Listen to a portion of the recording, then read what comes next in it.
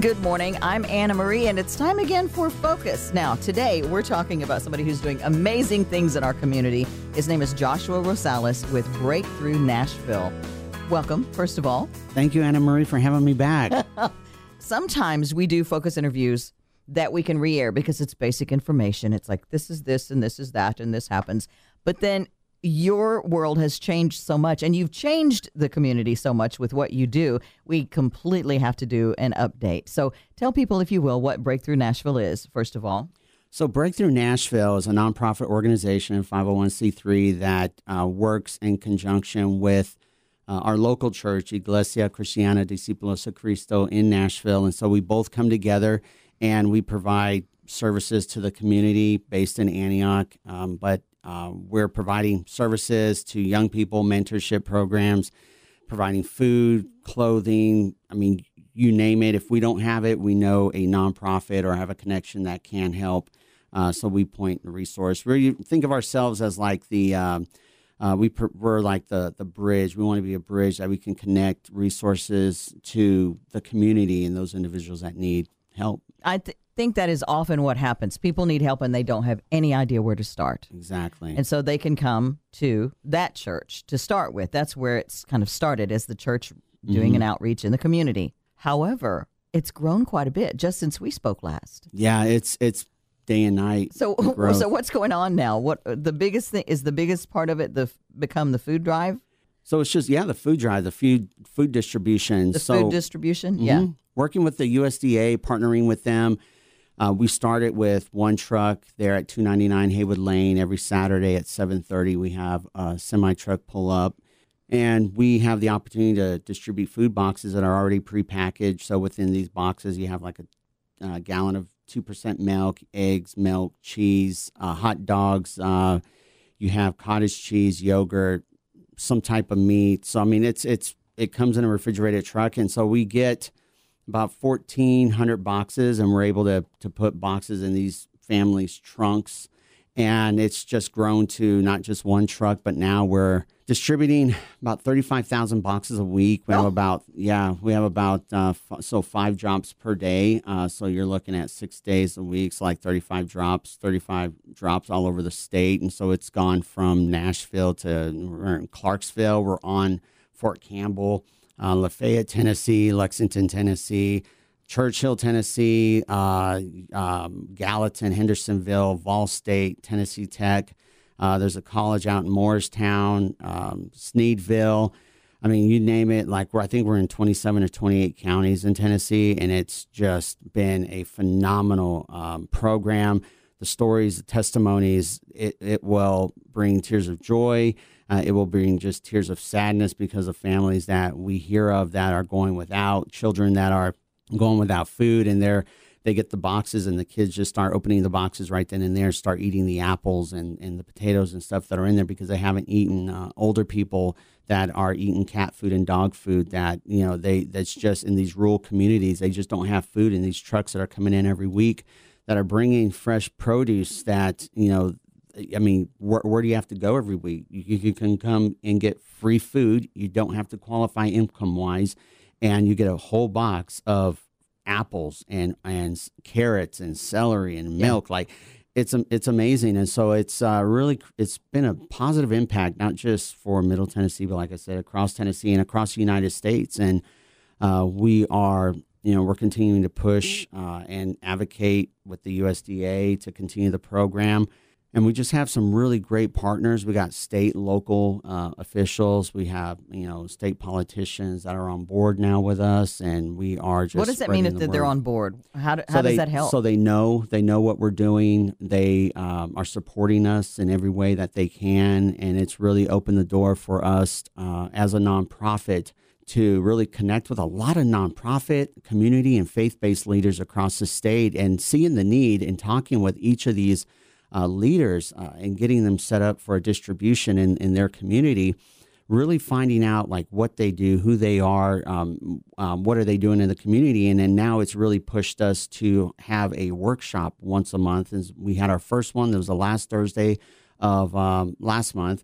And we have a workshop coming up the last Thursday of this month. And so I've met some amazing nonprofit lawyers and some other key nonprofit specialists that are professionals in what they do. And so we put these workshops together every month to go over if you're thinking about starting a nonprofit, we got information about that. If you have a nonprofit and just not getting traction, figuring out what's going on, we can help you with that. So we're going anywhere from how to start a nonprofit, how to pick your board members, what to do, what not to do, the legalities of it, nonprofit and taxes, how to file taxes, how to effectively fundraise, different types of fundraising, networking, how to network, what areas to network, how to find a grant writer, how to write a grant.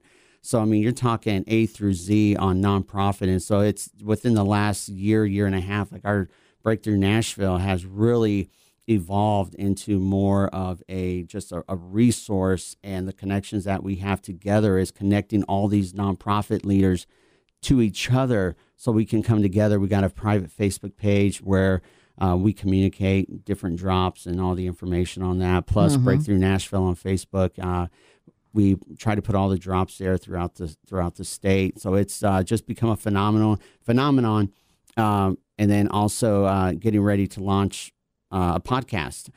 So it's going to be a podcast called the Breakthrough Podcast, and we're going to be just interviewing nonprofit leaders from across the state, pastors and community leaders that are doing some amazing things right now. Yeah. And it's just connecting with them. I'm seeing this whole new world that I'm in, and I'm seeing all these different people that are doing such amazing things in their own community. But now through this program, we're able to shine a brighter light on what they're doing, and just amazing, just what they're doing with their community.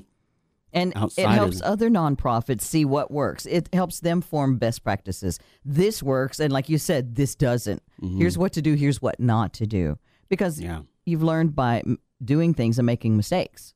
Exactly. Like, okay, we need to not do that. You don't have to reinvent the wheel. You need to learn from our mistakes. We'll learn from yours, and we'll learn from each other's successes. I think that's fabulous. Yeah.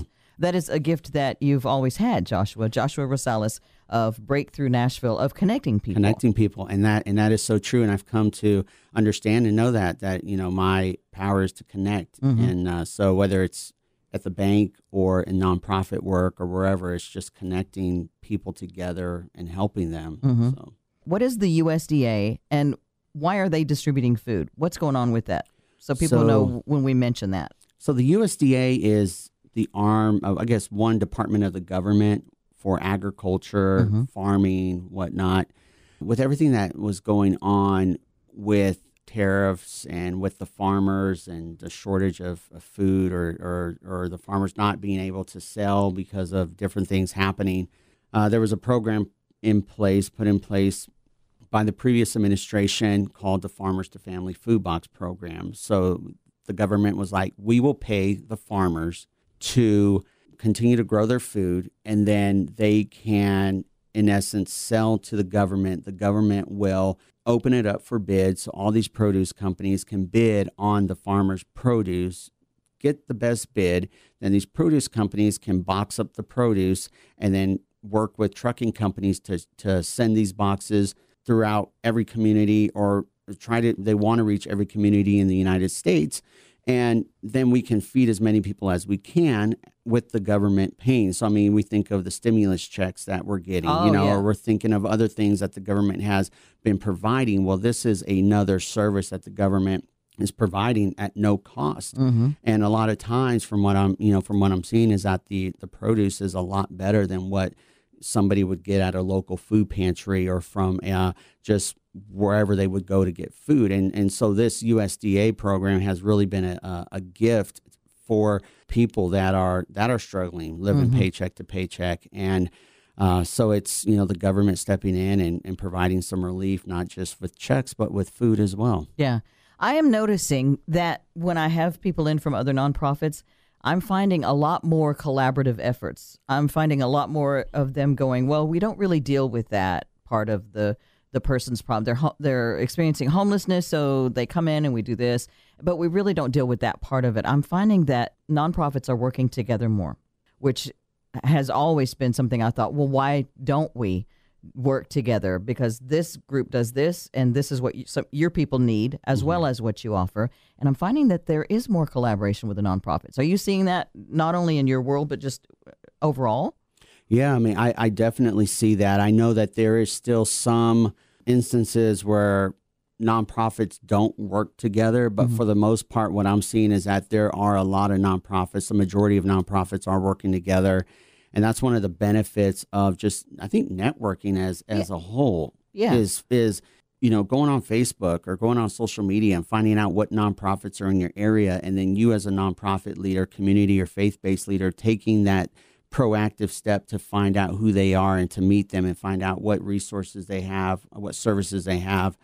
And that's what I've done. It's been very proactive, not just meeting them or knowing, who they are and helping, but I want to find out what resources they provide, what services they provide, and then really matching up those services. And so actually right now we have an app that is being created free of charge. We have a college student, one of our advisory board members, his son is putting it together. And that's going to have a list of all the nonprofits that we've been in contact with, what they specialize in, their services, resources, where people can go onto the app and connect no matter where they are in the state. So it's you're absolutely right, Anna Marie. A lot of nonprofits are working together, and and the crazy thing is that these nonprofits are willing to share, but it's like they're only say in Sumner County, or they're only in Robertson County, or they're only in certain counties, and it's like now that we've had this amazing program, I'm able to connect the dots across the state and bring all these nonprofits together and make a list, and also create these Zoom meetings where people on East Tennessee would never meet people from West Tennessee. True. That's one of the things that has come out of the past year is that we've gotten, in a way, more connected and more connected with people who we would never meet in real life. Yeah, that is so true. So what do you see? What's next for Breakthrough Nashville? We're dipping our toes into the grant space or grant water. Finally got connected to an amazing small grant writer. She's incredible. Her name's Allison, and she does a lot of public speaking. And Allison Platzmeyer. Yes, I know her. Yes, yeah. I love her. Yeah, she's fantastic. She's incredible, and so she's working with us. And after maybe like a year and a half of just getting no, you're too small, you don't fit in our spectrum. Finally, I was like, man, Allison is decided she wants to work with us, and we're super excited about that. And so, I want to have her as a resource to be able to talk to a lot of these other small nonprofits that are doing such amazing work. But, for Breakthrough Nashville, I think that the next couple of years, we're starting an ESL program now. English as a second language. English as a second language. My wife is getting ready to start that on Zoom. And so, she already has like 15 or 20 people that are signed up. So we're going to start that. We're also starting these workshops every month. So, even after this program ends, we'll still continue to have the workshops, and we have these contacts that we don't want to lose. Yeah. And so really kind of set ourselves as a resource and grow it. Like we want to grow the Breakthrough Nashville and really just continue to be a resource and connect to all these different nonprofits. And it's really cool because now, like on our social media pages, I'm getting likes from like the Center of Nonprofit because I'm tagging them like every 5 minutes, and then the United Way is starting to like some of our posts, and so we're starting to get recognized. But just to be that Breakthrough Nashville, we have the name when someone says Breakthrough Nashville, that people know that we are here for the community. Yes. Every dollar that we get, we want to put it back into resources. So it's just continuing to grow and help the community, and then we'll just see where it goes, whether it's tutoring young people or providing the ESL classes, still working with the food program, taking young people to Cuba and Honduras for missions trips, mentorship programs. We just want to continue to be there to support parents and young people and whatever we can do, and work with other nonprofits to help them to get up to wherever they want to be, help them get to where they need to be, and not be selfish with our resources or contacts, but give. There's if it's called Fort Care. I don't know if you've ever heard of Fort Care. Fort Care? Fort Care. No. So Ron and his wife, they're up there in Fort Campbell, and they serve the military families. They do such an incredible job. I was talking to him. The soldiers that are coming back from deployment, like we send trucks there, and the soldiers come back and they're met with these food boxes, for their family. And Ron and his wife are doing such an amazing job up there. And also, it's just these small nonprofit leaders that come to mind, Dwight and Latanya, they're with I'm Invisible, and their whole thing is anti-bullying. Oh, and wow. So it's just a lot of these, I got, Caitlin in Cookville Strong, and Sherry out in Morristown, Sneedville. I think they were hit with a flood, and she's doing all she can to help support them. And so as we grow, as Breakthrough Nashville, we want to help others grow with us and really just help connect all the resources that we have and information we have to them. And that's where these workshops are really important, because we put the date out there, we put the flyer out there and say, if you're interested, we can come together on a Zoom call, and we can have a special speaker or someone that has a specialty in this field to come on and talk to us. And then we can connect via social media, Zoom, Yeah. or phone call, and really just grow stronger nonprofits across the board, because, they don't know what they don't know. So if we Yeah. can help them, give them the knowledge and help them get to where they want to be, then Tennessee will be the better for it, because it'll be more well-rounded, and we have more connection, like you said, and support system. And I think that's what it comes down to, is a support system.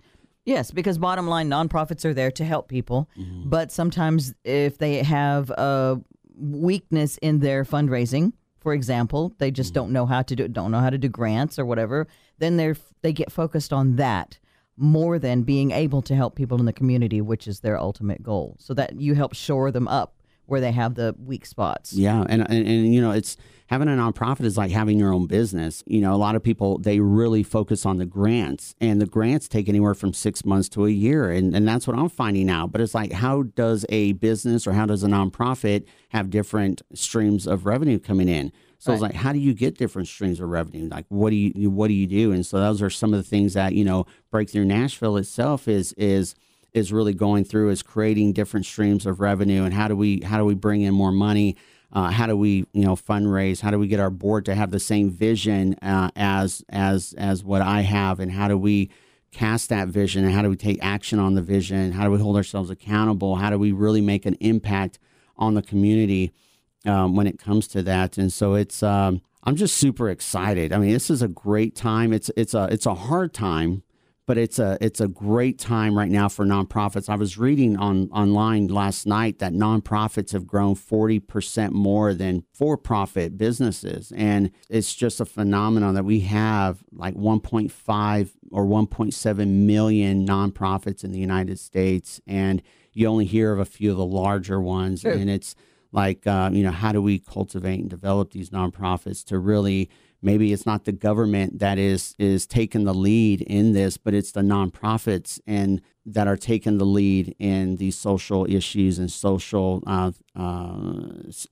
issues that people need help with. Nonprofits can take the lead and help out with that as well. How have nonprofits managed to grow more?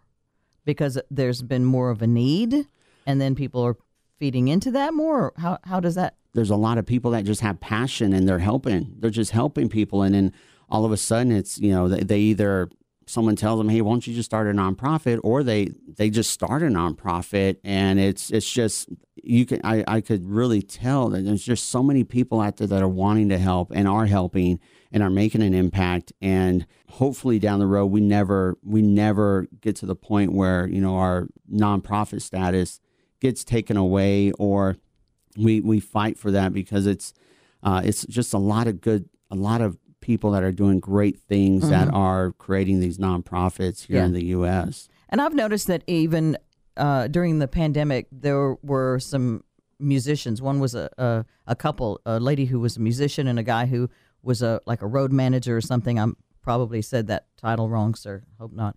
But so they started a business. They started baking cinnamon rolls. And they were so popular, they ended up starting a business. And then they started giving that money to, they formed a nonprofit, and they were giving it to people like they were employing their former bandmates and crew. They were employing them, but then they were also giving it back to a group that helped musicians. So I think a lot of people were finding that through their struggles, then when they finally managed to come out on top, they decided to reach back and help other people. Exactly. And I think a lot of that probably happened during the pandemic. Yeah, I think the pandemic has, first of all, it's changed the way business is done.